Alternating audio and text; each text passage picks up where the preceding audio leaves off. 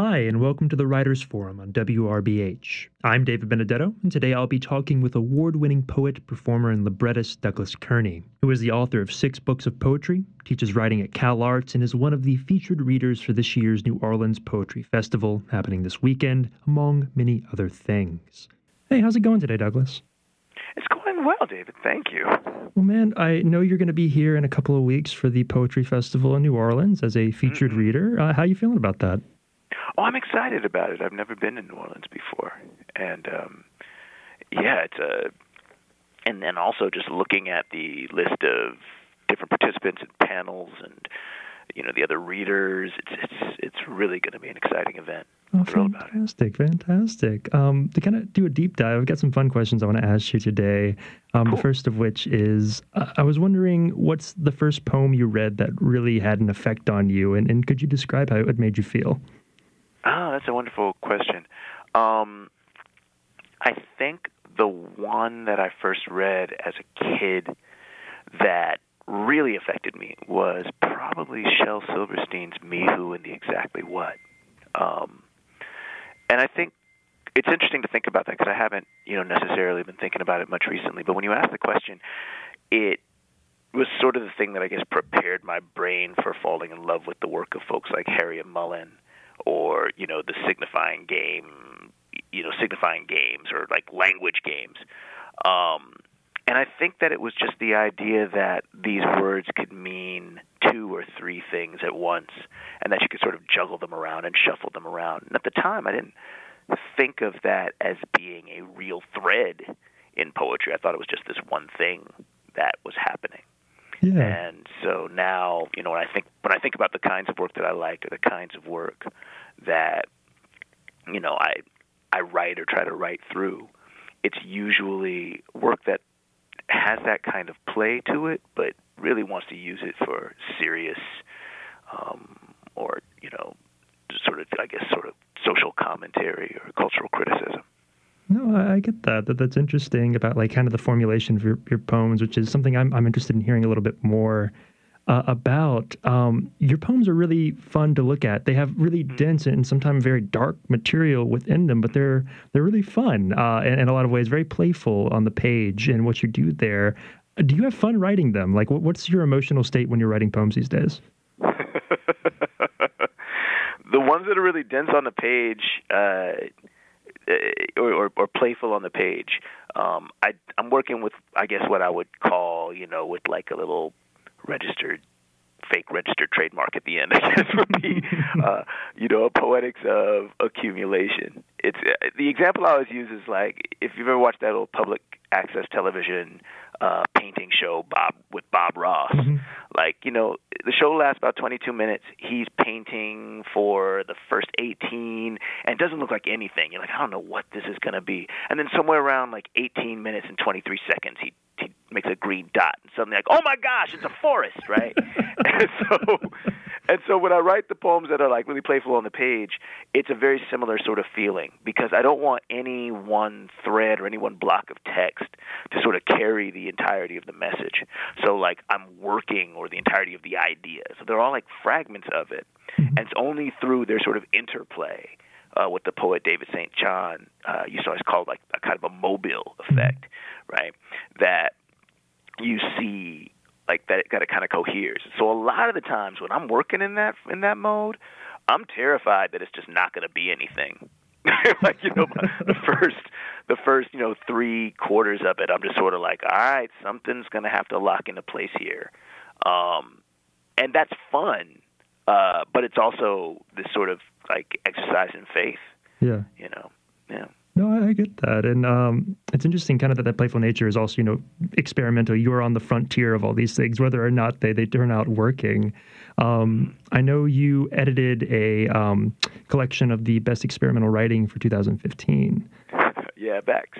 Yeah, and I was interested what you think it means to be an experimental writer today. Like what, because it's meant so many things in the past, and everybody's always been on the edge of something. But what does it mean right now in 2018? Well, I've been thinking a lot about the idea of, like, most of us talk about experimental writing, and we're thinking of a style. But I really think, honestly, that experimental is a process.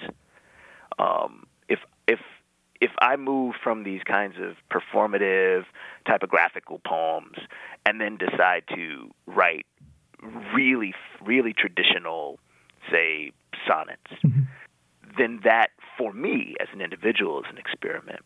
And I think that one of the things that, when editing that anthology, for some of the pieces that we selected, I was thinking about the poem in hand in the trajectory of that writer's work, the piece of writing in hand in the trajectory of that writer's work. And so, like, there were people for whom I was like, now this, for this person, is an experiment. And so there were a few that got in where I was really kind of testing out that idea, testing out that thesis, and seeing how it felt to have it in that space. But I mean, I think that, in 2018, in this particular moment, it's not necessarily a new idea to use techniques from, say, social media or even visual forms from social media to generate poems. The internet as a source of poetic composition, whether you're talking about Flarf or other sort of, or more like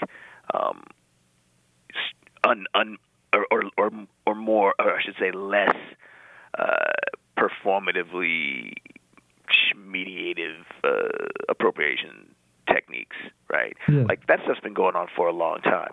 But I will honestly say that one of the things that I'm thinking about right now is if we're thinking about the possibilities of pulse in a poem, like, what a lot of people identify as meter, but, not necessarily iambic pentameter, but just like pulse. How many accents are in a line? How many beats are in a line?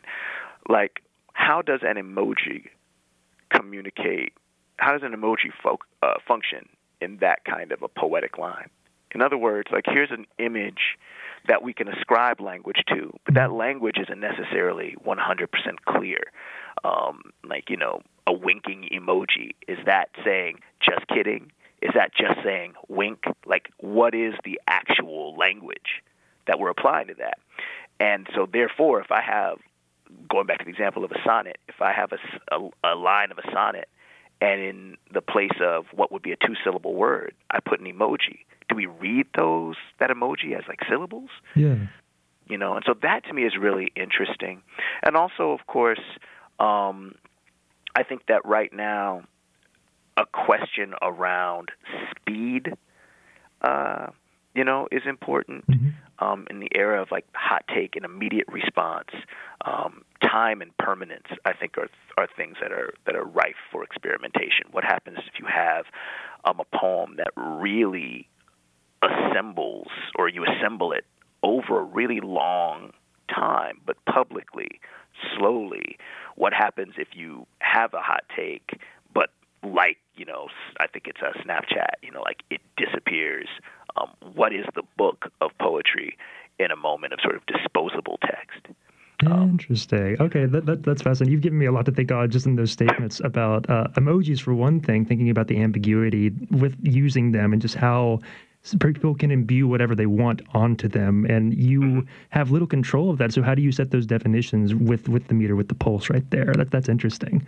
Absolutely. And thinking about that social media, I was rereading your book from 2009, The Black Automaton. Oh, yeah. And thinking about some of the things that you're doing in there, some of the strategies you have in terms of the Facebook newsfeed and kind of that collage effect. And I was wondering if you had any thoughts about that. I mean, I like the idea of, at that point, I wasn't on Facebook. I don't think I got on Facebook until a little bit after that. Yeah. But the ways that I think about a lot of the poems in the Black Automaton, because most of them I started in like 2006, and there's sentence mapping, definitely a part of that. The idea of the flow chart, and I remember I did one, and like the first one I ever did didn't actually make it into the book, but I remember showing Nicole, that's the woman who married me, this draft, and I was like, oh, baby, this is like the either like the coolest thing I've ever written or the most ridiculous. Maybe it's both, right? And then she just looked at it for like 3 seconds, and she was like, "Oh, it's a map of the hip hop consciousness," and walked out of the room. And I was just like, "Oh, okay." I was like, "That's what it is." So I mean, qualified. I mean, in the space of those poems, what I'm really interested in are 2 or 3 things. Like, one is the idea of multiple voices in a space, and there goes that sort of that's like the I guess the entry level to the Facebook news feed, right? There's multiple voices in a space, but because it's quoting song lyrics, right? It also has the feel of like ads or links or like, oh, watch this video, right? When you quote something, in my sense of things, when you quote something, you want to highlight the part of the quote, the part of the ultimate of the full text that you've quoted, but you're also kind of carrying in the rest of that thing with you, right? Like you kind of don't get to just quote this part without sort of engaging in a relationship with the whole text. So in that way, those quotes are acting as like links or like an image. I could see where that would kind of come through. And then the last thing that I'm really interested in with those poems, that I was really interested in with those poems, is simultaneity, right? Like, so how do you, like, it's easy to imagine interruption, right, in a poem, but it's harder to imagine like 2 things happening at once. And in the text, right? I mean, like, we can understand it sort of narratively as it unspools. Like, if I say, this is happening as this is happening. But in the actual act of 2 different threads of text, do they overlap, or do they act in sequence? Do they wait their turn, or do they interrupt? I mean, or do they, like, talk over each other? Yeah. And I think that also has, a similarity to kind of teaming quality of a page where, it's updating as you go, it's refreshing as you go. There's a GIF over here and it's switching around. Like, when you're reading, a Facebook news feed, at one level your eye is seeing the entirety of the screen as a thing that's happening. And I think that's why some people just don't want to engage with it, because it's just too much. Yeah. Right. But yeah, I think I like that formulation. I can't claim it on the front end, but seeing it in dialogue with that now, as a way of sort of thinking through, I could definitely think through that even more. Yeah, no, I think so. Just right there, you're working in that quantum realm, which is interesting. Speaking of like descriptions of work, I thought a fun question might be, what are some words that people have used to describe your writing that you can't stand?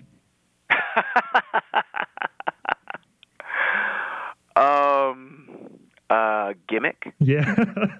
yeah. Ooh, that's so like, that just disregards like every effort put into it. That's just like, ooh, zing. Yeah. Gimmick. I mean, like, and I mean, I'm not, I'm conscious of the idea of that, of people thinking that that's what's happening. And I mean, from my perspective, I go through a lot of choices before I make a poem do the kind of, again, performative typography. Like, I feel like I'm pretty rigorous and robust about that process. Yeah.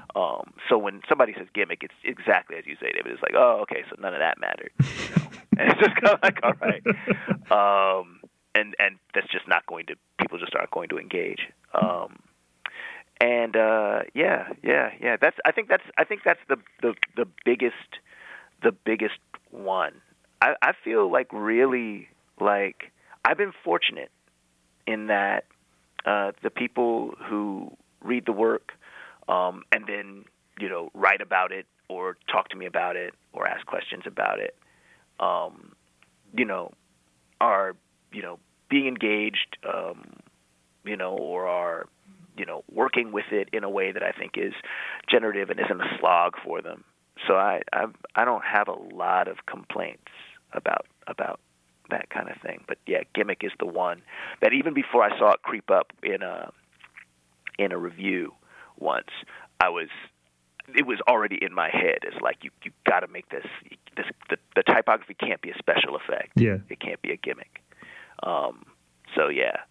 No, I get that, because I know like in poetry classes you'll like see the someone made a butterfly out of it, and you just like you lose all the words, and it's just like it's not there. Yeah. Yeah. Exactly. Do you write every day? Do you write poetry every day? I don't write poetry every day, and that's been a real. I'm so glad you sussed out that distinction, because that's been one that I've been talking to people about. That it's like it is easier to write every day than I think a lot of us, imagine. But most of us feel like if you're writing, it means that I sat down and I produced a draft. right. And honestly, a lot of us are like not even thinking I produced a draft. You're thinking like I produced the thing. I'm gonna adjust the font, maybe change the line break. Yeah. Right. And I've had conversations with folks about like, what's the equivalent to like a poet playing scales? What's the equivalent to like a poet stretching? And so like I think that you can write every day. The poet Ahmad Jamal Johnson, who's a good friend of mine, in his first book, Red Summer, he talked about regarding his first book, Red Summer, that one of the things that he would do is he would just take a sentence, a line of poetry, say, and he would just write it over and over, literally the same line, and physically write it over and over. No copy and pasting. He's writing in his journal. And he would do that for like 20 or 25 times, 25 times in a row, writing the same line. And then after 25 times, he would allow himself to change one word. So then he'd change one word, and then he'd do that for 20 times or so, and then he could change another word. And so like this kind of process, right, like that's writing. Yeah. Now, a person might not get up from the table and feel like, well, now I've completed a piece of poetry. But in that time, he is thinking about the rhythm of that sentence. He is making choices about, like, he knows he's got like 3 more times, and then he gets to change one word, right? Think about that kind of focus. Think about that kind of fidelity to the sentence, to the line. And I'm like, that's writing at a really concentrated level, I think. He might, after a half an hour, have a stanza, or he might simply have 4 discrete sentences that he doesn't even necessarily see as ultimately being a poem in himself or the beginning of a poem, but he has written and he's learned something about what he's thinking through. So I think that, I've tried to do a better job of just writing every day, even if it's like a line that's just expressing a moment of frustration, right? Like there's a line that I wrote in my journal that says, "Slang is a gum doll, professor." And I just like left that there. But then I did that maybe 3 or 4 weeks ago. And then on Monday, I was just kind of leafing through my journal. I said, oh, what if I take that as a title? And I wrote something. I wrote a poem. I don't know that I love that poem, but I wrote to it, and I accomplished some things that I'm interested in thinking through in terms of like rhyme scheme and sort of rhythmic pattern and that kind of thing. Yeah, no, kind of strategic, like moving forward, which I think is great, because some people are like, I have this draft and I'm going to perfect this draft. But I think, having those exercises and trying to, like painting or sketching, I think you're doing models or you're doing things in order to eventually incorporate them in a way that's useful. Exactly.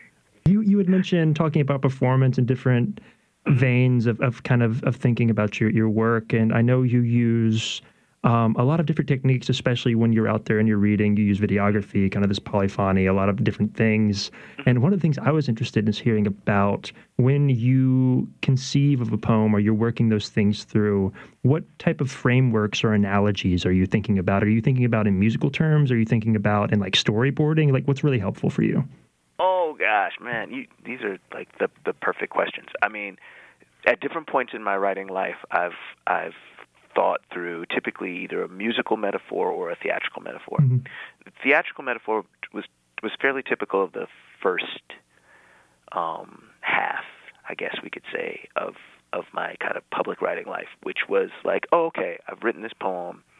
I am responsible for delivering this poem in a way that's like that honors the lines, not to suggest that I feel like if I've written a poem, I just read straight through it if there's no, like as if there were no line breaks. But like I was trying to replicate a performance, right? Yeah. And then there have been other moments where I've thought much more in a sort of a musical framework, but like live music in the sense of, okay, well, tonight, this is how I'm feeling about stuff. So I'm going to read this poem. And I think that in this way, or like it's going to be faster, it's going to be slower. And I think that the poems that are, again, those kinds of like typographically dense ones lend themselves to the musical mode a little better. Yeah. Like I don't feel responsible for reading them in a particular order. For years, the poems from the Black Automaton that were kind of spread across the page, I would always have audience members sequence them. They'd put like a number next to this stanza or this line, and I would read that one first. Or they'd put 2, 3, 4 next to a stanza, and I would go and I'd read that, second, third, and fourth in a row. And I never just picked up those poems and just read them however I felt like it. There's no quote-unquote master reading of those poems. Yeah.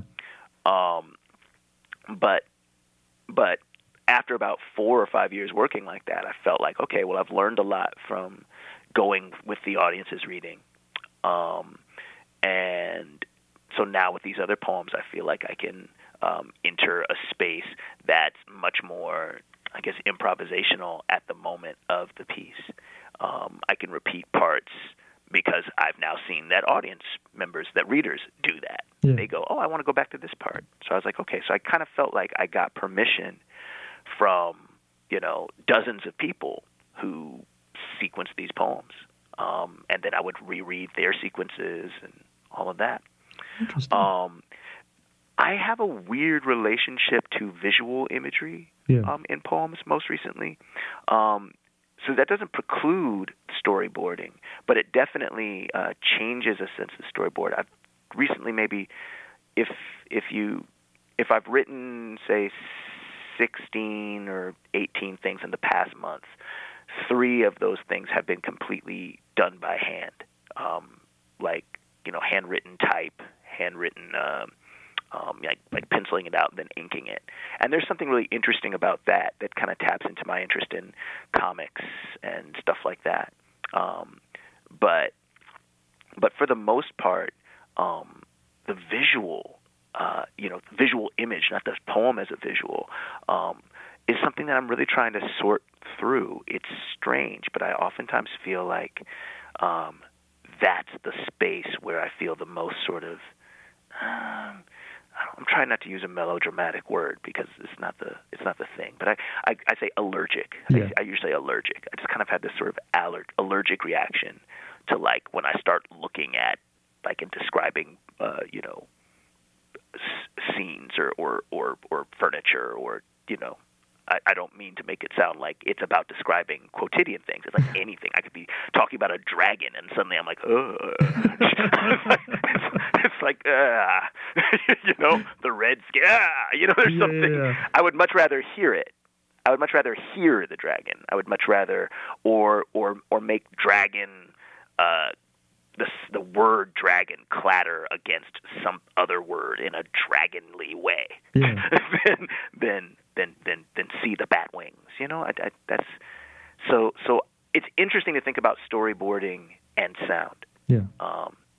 And so that's actually a fun challenge. Yeah, no, I love that. I'm wondering what you're reading right now, and if there's any big projects that you're working on. Right now, I am reading Layli Long Soldier's Whereas. I'm also reading Alexis Pauline Gumb's M Archive. I've gone back to reading a bunch of Carl Phillips as well. So those are the kind of 3 things that are on my that are in my bag and on my nightstand right now. Just exploring those. And in terms of projects, I'm working on a couple of musically based collaborations. There's a bunch of poems I've written that would possibly be in a manuscript called Actors, Not Real People. And then there's some essays as well that I've been kind of dealing with, sort of like performance essays or lectures. Okay. So that's kind of what I'm on. Interesting. So to kind of do a callback, you're going to be coming to New Orleans for the first time, and I'm wondering, besides the festival itself, if there's anything you're excited to kind of do or check out while you're here. I just want to, feel this city. I mean, like it's one of the great, U.S. American cities. And originally, when I was anticipating attending, the woman who married me, Nicole, she's from Louisiana, mostly northern Louisiana, but she lived in Baton Rouge as well. Yeah. And so she was going to accompany me, and we were gonna, make a trip of it. But then, some things happened, and so we just weren't able to kind of both attend. So when that happened, it kind of switched into being more of just kind of going there and just trying to absorb it. I know I'm not going to be there for a really long time, and I also want to, attend the festival. Like I want to, I don't want to just kind of show up and be like, here, I'm a featured reading, come to it, but I'm not going to do anything else. Yeah. So I want to go to a lot of the panels on some of the other days. But I know some folks down there who have been living down there or from there. So I'm hoping to kind of link up with some people and just sort of go like, okay, what's a thing that I can do? But honestly, I mean, I've been so busy recently that I probably won't even like really look at a map, until next week and sort of like, oh, okay, this is I should make sure I do that. I mean, do you have any recommendations? Oh, I could draw up a list for you, honestly. There's so many things, honestly. Oh, please do. I will make a note of that for you. No problem. There are so many things that you could do. I know your time is limited here, but I will think long and hard about that one. No worries. Cool. Mentioning New Orleans, one of the things on your kind of CV and your bio that kind of popped out to me is you worked on a quote-unquote hyper opera called Crescent City. And I was wondering if you could tell me about that experience and just like what was that like for you and a little bit about the opera itself. Absolutely. So Anne LeBaron, who's the composer, is also from Louisiana. And Crescent City sort of evolved over the course of a few different operas, basically just different approaches to this kind of question around water and its destructive capabilities. It started off as an opera called Wet, but it slowly sort of morphed and changed. And Wet premiered in Los Angeles, if I'm not misremembering it, and I didn't write Wet, but I assistant directed a production of it in 2005, in the winter of 2005. So it would have been the same year as Katrina. Crescent City builds on this sort of, as you note, of course, like a kind of a parallel to New Orleans, parallel universe version. And the basic story is that there was a devastating hurricane that struck Crescent City, and it's basically a year after, and another one is coming, and it's going to sort of finish the work of the first one. Yeah. And Marie Laveau is tasked with trying to save Crescent City, and she enlists the help of several Lois to try to do that. And it's basically the story of these Lois trying to find one good person in what's left of the city, which is, again, sort of post-apocalyptic at this point.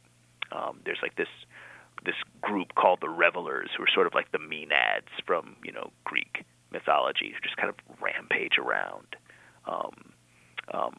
partying, but also in a very kind of destructive way. And there are just a few sort of citizens still there holding on, and lots of ghosts. Working on that project, I worked a lot with Yuval Sharon, who is the head of an opera and performance company in Los Angeles called The Industry. And so working on that project, the it was the industry's inaugural production, and instead of using traditional sets, and this is something that was really interesting, instead of using traditional sets, they commissioned, I think it was 7 visual artists to build installations. The opera, the opera was set in this kind of warehouse space, and so you had these installations just up the entire time. So depending upon where you were sitting in the opera, you might be closer to one scene than another, but it was sort of constantly happening. So like there's activity in every sort of stage space, and you could come in the daytime and actually get a really close look at the installations themselves. But it was like a phenomenal experience working with that many different artists, designers, sound designers. They had these iPads that they were walking around with that had mixing software built into them. So the people were doing sound mixes live, walking through the opera while you were watching it. So I mean, there's just so many different artists, so much happening. It was really that hyper aspect of hyper opera, as Anne LeBaron's formulation is an extraordinarily interdisciplinary multimedia approach to opera making, which is already, of course, interdisciplinary, but this is like that interdisciplinary amped up to the nth degree. Yeah. No, interesting. I'm interested in that kind of collaborative working like framework, because I know a lot of poets and a lot of writers kind of value their solitude and their time away. Do you feel like you thrive in the collaborative effort, or is it something you have to kind of strive for? Well, when I work in opera, I work in any kind of more collaborative space. Yeah.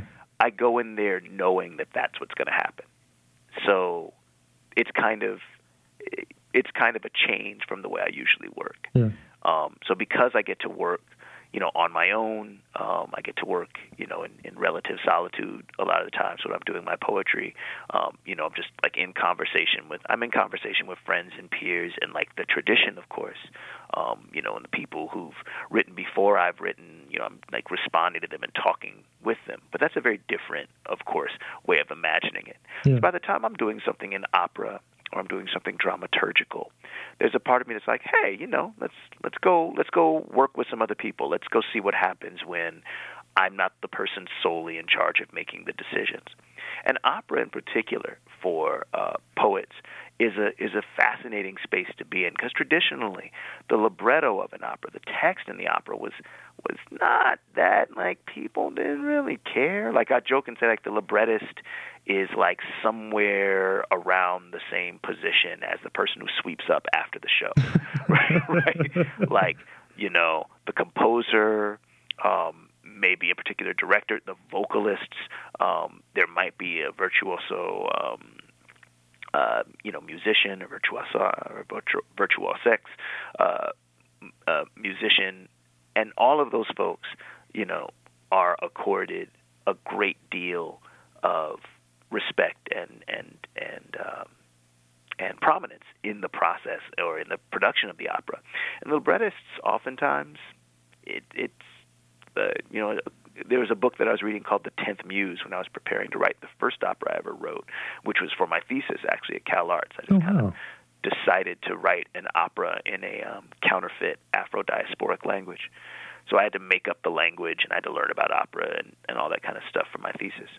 And this book, The 10th Muse, really informed a lot of what I've learned about in terms of the position of the libretto and the librettist in the field of opera. And a part of why I liked working in opera is because the language was in this kind of space of like suspension. Like it's like they're going to say something.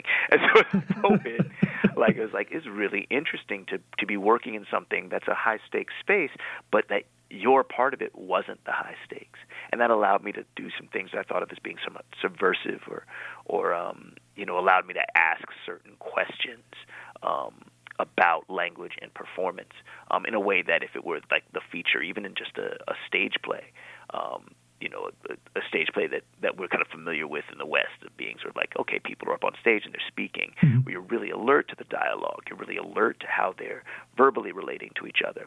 In opera, I mean, like the language gets distorted, the language gets drowned out, the language gets suspended for dramatic action, So I mean, all of that stuff puts the language in this kind of precarious space, at least is the way I understand it, the way I've tried to write through it in the operas I've done since and all of that. Interesting. Do you have a favorite opera? Oh, wow.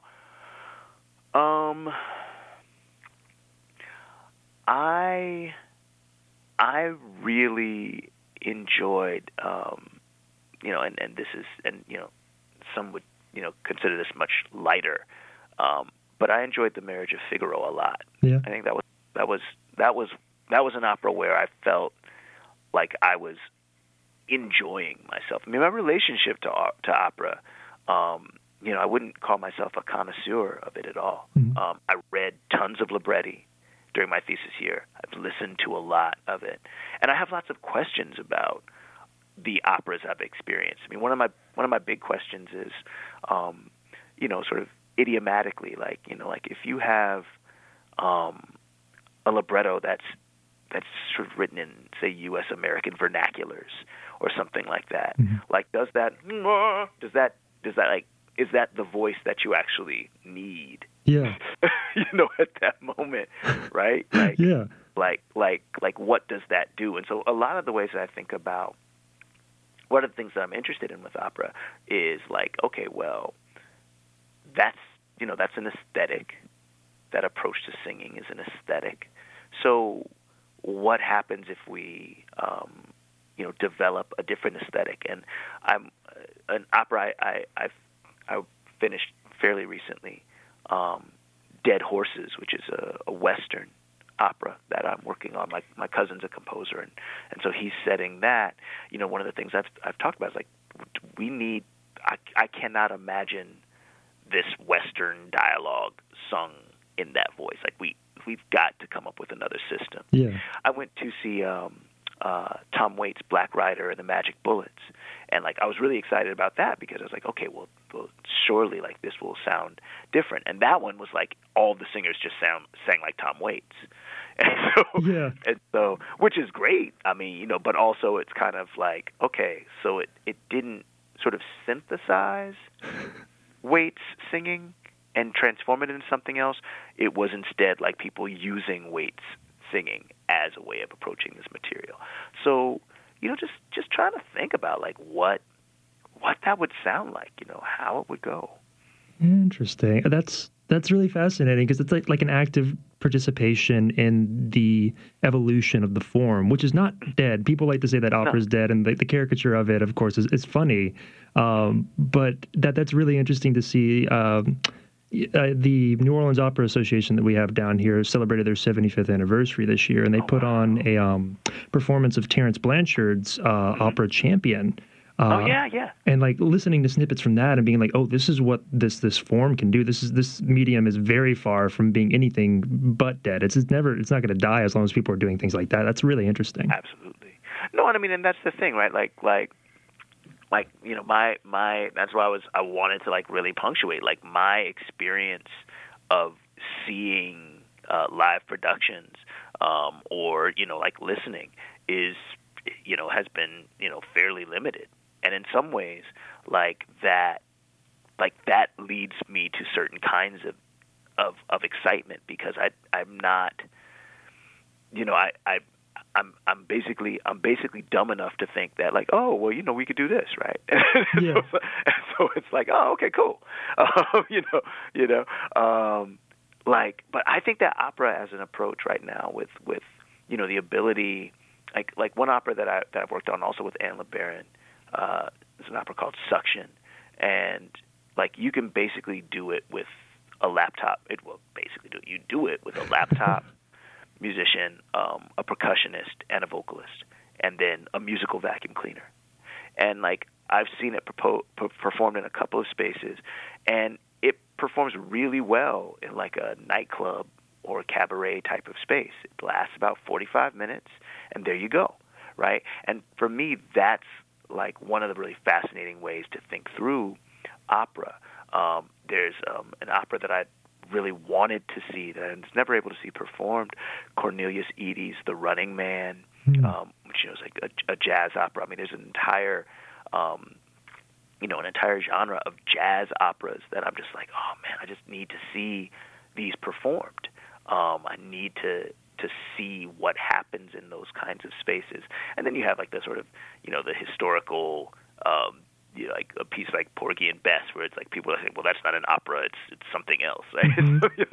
Right? And so, I'm just really interested in what can happen when you can bring a digital projector and a laptop into a space and convert it into a theatrical space that's basically, fully appointed. These suitcase shows. I think that opera as a kind of an approach, like a suitcase show opera, I think is really fascinating to think through. And I've been thinking about these things I've been calling micro operas, just operas that the entire thing would take less than 10 to 15 minutes to perform, like, from beginning to end. Maybe sudden opera. I don't know if we want to call it that, or flash opera. And like imagining like writing about 10 of those, and then having 10 different composers work with them, but the production, the composition being sort of electronic, so that theoretically a group could pick 3 or 4 of these shorter operas and then do 1 45 to 1 hour long opera, and just sort of having sort of modular performance in that way. And I find that to be really interesting, especially when you combine it with art forms like live film narration, critical karaoke, and different things like that. Yeah. No, interesting. That's fascinating. I'm excited to see some of those work happen, or to see what you do with that. That's got to be exciting for you. Yeah, it is. I mean, it's just it's like, that it's making the time for all the different things that you're working on, and still, like, and of course, like the theater world is on a very different clock than the literary world. Yeah. And so, it's kind of balancing those sorts of things, sort of, you if you have a family, your family, signed on for a certain kind of time, when you're poeming, you could be home, you just be up in, sitting at the dining table, and as long as people are just kind of like hanging out, you're there, and you're you're still a part of things. Yeah. But I've been working with a student doing some dramaturgy for their work. They're doing a production of Hamlet at Cal Arts. Oh wow. And it's fantastic. But they start rehearsing at 7, they're done at 11. And so if I go to see the show, to see rehearsal, then that's like a big block of time, and that's just not the typical kind of poetry time, at least in my experience. Yeah. So it is exciting, and I mean, but I'm also just sort of aware of okay, well, what am I actually going to be able to do, and when am I going to stop saying, yeah, I'm working on these, and actually getting them done? But Dead Horses took about 10 years to figure out how to write. Wow. Yeah, it started off being really satirical, and just trying to kneecap the Western, I think, as like a genre, and then it started going through these really different sorts of nuances and different approaches and modes, and then I finally figured out, what could do all the things that I wanted to do. But I also began to understand better, for me, how to think about writing in opera as a poet. That it's not, for me, the language that is going to be the major poetic feature. It has to be the way poets mobilize images in my head. Like, what does the stage look like, and how does that communicate something about the emotional, the emotional context? And of course, I can dream all I want about the stage, but if a designer goes, no, I'm not going to do any of that, then that changes things significantly. But at least it gives me a compositional anchor to work from that isn't just trying to deliver as much of the plot as possible through language that might ultimately be difficult to understand when sung. Yeah. No, I understand. That's interesting with those constraints. I'm interested in with working in so many different veins and projects. How do you discipline yourself to like focus on different things at different times, or kind of arrange your schedule? Because it seems like it could be really overwhelming on top of like the personal family responsibilities and relationships that you have to maintain, and professional relationships. Like, have you found tricks through the years to kind of really help you navigate that? There were times where I would find that I would basically, when I stalled for a second on any project, I would just turn and do the next thing. Yeah. So, so it's kind of like, spinning plates or something like that. Like when one thing isn't firing, you just do the next thing. I think that people who have tried to, like say, cook a big formal dinner by themselves are probably the the best model. You kind of go, okay, that's boiling. All right, so now I can, I'll zest this lemon. Okay, now I got to fry it. Like that kind of thing is how I try to think through it. Where it gets complex, I think the most complex part is when your accounting for your hours doing these different things becomes sort of shared. So like, it's one thing for you to tell me, all right, I need to have this many scenes written in this week, in 2 weeks. And then somebody else is saying, all right, can we see, we want you to do this presentation, and, we're going to want you to have some written remarks. And, like all of that, and that can happen simultaneously. And the thing that I love about being a writer is that I can kind of go like, okay, yeah, I can do all that. And then it's just sort of up to me when that happens within that time. Yeah. But the thing that's simultaneously a goad, but also like the biggest challenge, I think, is when, meetings, right? We want to work on this together. You need to show us some material at this point. Mm-hmm. And then my thought is oftentimes, well, like we could meet for an hour, or I could use this time blocked off, like 35, 40 minutes of writing, and then present you something, and we could talk about it for 20 minutes. Ooh. And then be done. But the tricks of it are just like, frankly, just not sleeping, to be honest. It's just you spend time with your family, you say goodnight, you say goodnight to the last person who goes to bed before you, and then you just get started. Wow. Yeah. So you are the night owl as far as your work for the most part then? I used to be much better at that. Yeah. I used to be much better at just like not stopping. Oof. Now I'm more likely to, go to sleep around midnight and then wake up at 3 or 4 and then get back to work. Interesting. And it's gotten to the point now where even if I don't set an alarm, like if there's something that I know I need to work on, I'm not gonna be able to like sleep past 4 in the morning. I'm gonna wake up. I'm gonna lie there for a second and go like, well, it's time to get started on, get started on that essay, or that poem you wanted to revise. I think that it's calling, or you gotta do some more work on a verse from this song cycle. And then there's just also like, oh, you didn't grade papers, or like, you're leading a workshop today. You should probably review the poems. Like that kind of thing. So all of that stuff is sort of happening, but for better or for worse, my body has kind of synced up with like the sort of the noise and signal that's happening in my mind. But I think that the ultimate trick, really, if there is one that I would say, is for me, figuring out, like I have to figure out, you got to break down whatever project you're doing, and it's like, they're massive, they're monumental, there are all these questions and concerns. Oh, what's the language? What's the approach? What's, what am I going to discover? What's the length? What's the time restrictions? All those kinds of things.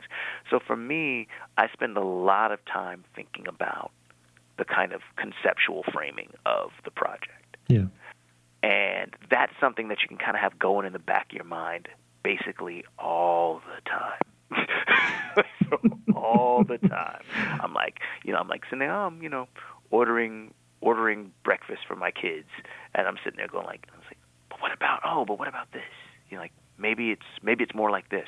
I mean, there's a set of poems in my last book, Buck Studies, called Ecce Caniculus, and I basically had to write those poems for publication in the book in about a year's time, which is whatever, but there had to be 14 of them, and they were being written partially to respond to or to create tension with another series of poems I had written in that book that were 12 poems long, but I had written over the course of like 4 to 5 years. So like I had 4 to 5 years to write these first things. Then I kind of realized, I need to do something in response to those a year out before publication.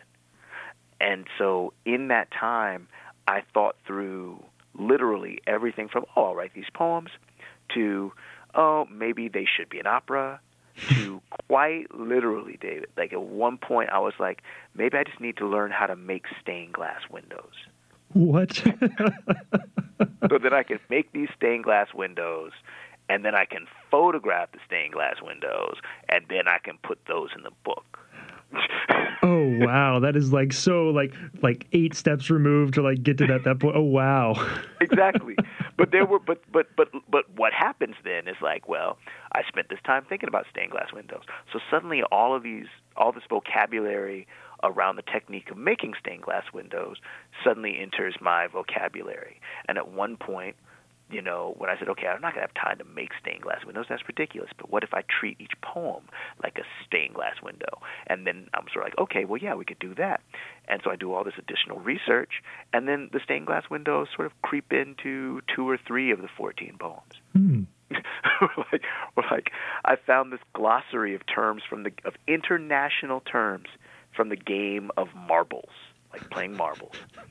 Because at one point I was like, oh, marbles, like marbles are a part of this conversation, right? Yeah. And I spent hours and hours reading this glossary just to get the language, so I could be more specific or find a term that would capture all of what I needed to say. Then every way I could think to say it was like 6, 7 syllables.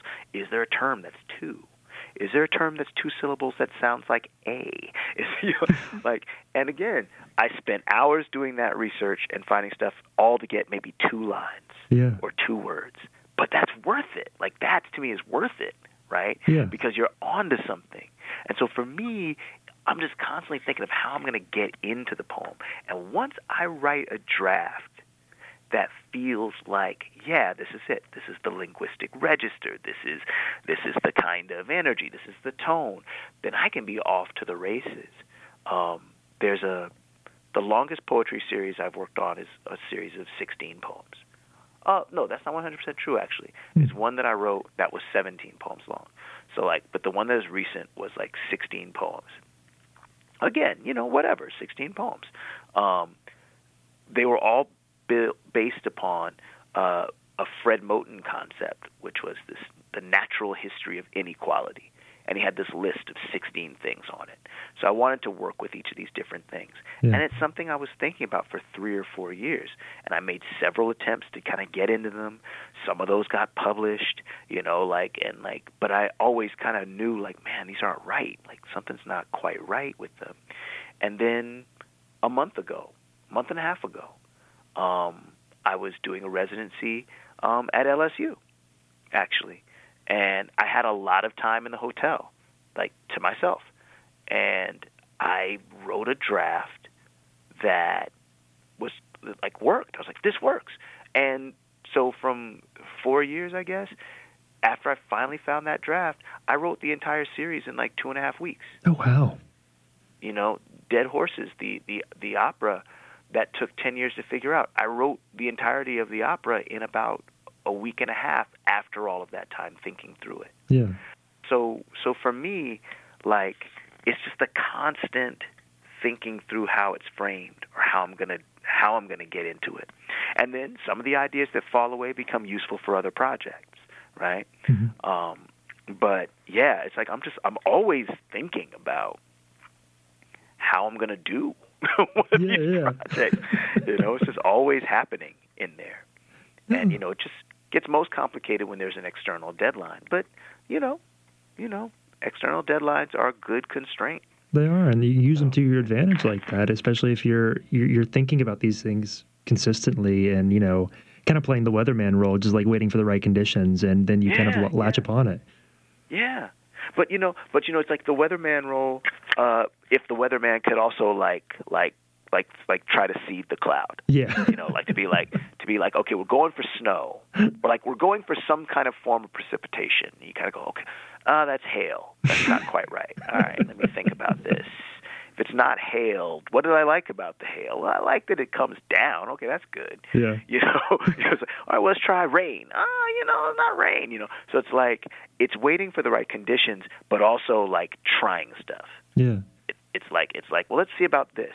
And that to me is like, something I tell students all the time is your first draft's only job is to not be your final draft. Yeah. That's its only job. So like make something, try something, and it at least will tell you, oh, this isn't quite it. Or maybe you'll luck out, be like, oh, this is close, right? But yeah, you gotta do something. Yeah. If it's the thinking through, and then trying something that you thought, just, getting something out to sort of work with it. I think in most cases, we have the space to write a draft that may or may not work. I think in most cases we do. I won't imagine that that's the case for every human being or in every circumstance or every moment. But I think more often than not, we have the opportunity to write a draft of something that we can then decide is close, not close, or something that surprises us and doing something completely different. Yeah. No, I get that. And it kind of leads me to my next question, dealing a lot in that last a bit about strategies and about, kind of formalizing and frameworks. I subscribe to Poets.org's Poem a Day newsletter, and there was one today by Araceli's Girmay, and she in her explanation at the end, they do little explanations. She had this quote at the very end of it I've been thinking about, and she said, "Probably I will be writing this poem for the rest of my life." And I thought that was beautiful, and I wanted to talk to you about that and see if there's a certain like poetic idea or a certain thing that's really stuck with you that you're either really trying to formulate into a poem every time and continually doing, or that you're always writing variations on? Oh, wow, that's such a great question. I mean, certainly, one of the things that I think about a lot is human capacity for cruelty. Yeah. I think I write about that a lot. I think I write a lot about the idea of the intersection of violence and entertainment a lot. I think that that's really the thing, violence and entertainment. Yeah. How they overlap, and that to me allows me to write what I'm thinking about, like performance and being a performer, like writing poems about performers or thinking through performance, or writing essays about that kind of thing. And so and I think that becomes a thing that I'm constantly going back to.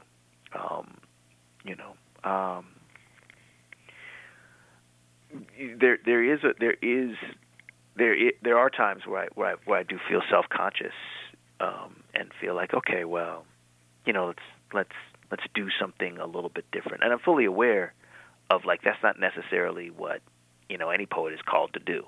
Yeah. Any writer isn't necessarily called to keep coming up with new ideas and new stuff. Like that's not necessarily what is required. As much as it might just be a deepening understanding, or not understanding, but a deepening inquiry into existing work, or an existing theme. But yeah, I would say that's it. I mean, like violence and spectacle, violence and entertainment, or maybe it's how the spectacular is often centered around violence. I would say that a lot. And like, I think that, as an African American writer and somebody who grew up in Los Angeles area, this is like particularly interesting to me because at one level, you watch the video of the police officers, beating Rodney King. That is spectacle and violence. You listen to gangster rap. That is, spectacle and violence. The Western as a film genre is what kept, Hollywood going for years. Again, spectacle, violence, sports, spectacle. It's all, like the car chases, the, that are broadcast on the news, all of that. I just feel really, I don't know, like I feel like that's the field I work in. Yeah. Most of all. Interesting. That's really an interesting answer. I know our time is short, so I wanted to ask you one more thing. What work are you most proud of at this point? Is there a single poem or anything that you worked on that you are really just happy with, like solid with? Does anything come to mind? Raising my kids. Yeah. I love my children. Yeah. That's like, but if I had to pick something that I've written, wow. I mean, that's hard. I mean, like I feel good when I feel like I've been able to communicate an idea or to capture something in a way that's clear, or the right kind of murk, right? Yeah. But I really try to think about, okay, what's the next thing? What's the next thing? What's the next thing? I was concerned before I ever published a book. I always used to tell myself, look, like you should have like 2 or 3 books written, so that when the first book gets published, if people like it and pay compliments, I won't then just write a second version of that same book trying to get those compliments. Yeah. Right. Then I'll be like, okay, well then I'll the second book will already have been written. I won't know whether or not anybody was going to like anything.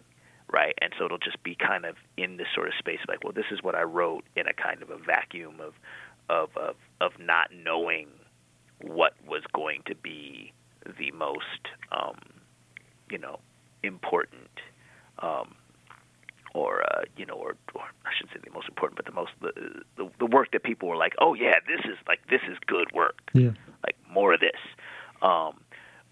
It didn't work out like that. Like I didn't have 2-3 books down, but what I did was I just kind of like when I finished Fearsome, I do readings from it, but I was just like, okay, gotta do the next thing. The next thing.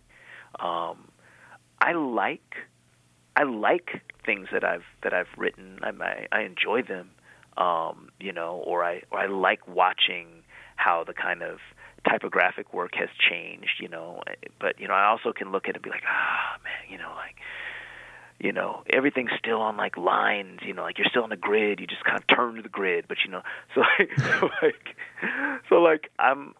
I tend to look at the work and kind of see. Not in like, it's not tortured. It's not like, oh, it'll never be good. But I just tend to look at it and go like, okay, this is what I learned by doing that. How can I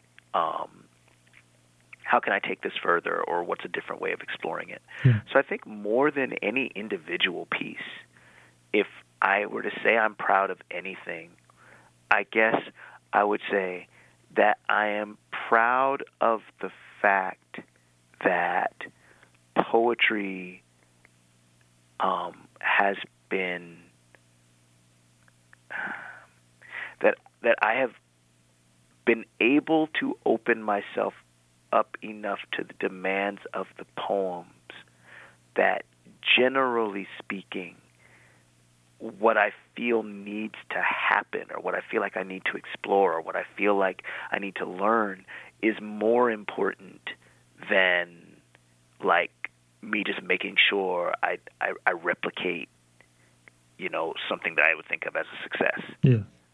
like I'm proud of my ability to commit to poetry as a pursuit. And when I say I'm proud of my ability, I don't mean like I am proud that I have this skill set. No, I feel because I didn't expect that I would commit to anything like that. I didn't, except, human relationship, yeah. But like to a pursuit. So I don't know if pride is the right word. It's just I'm glad that I don't feel like I've gotten there yet. I'm glad I don't feel like I've gotten there yet. I'm glad I feel like,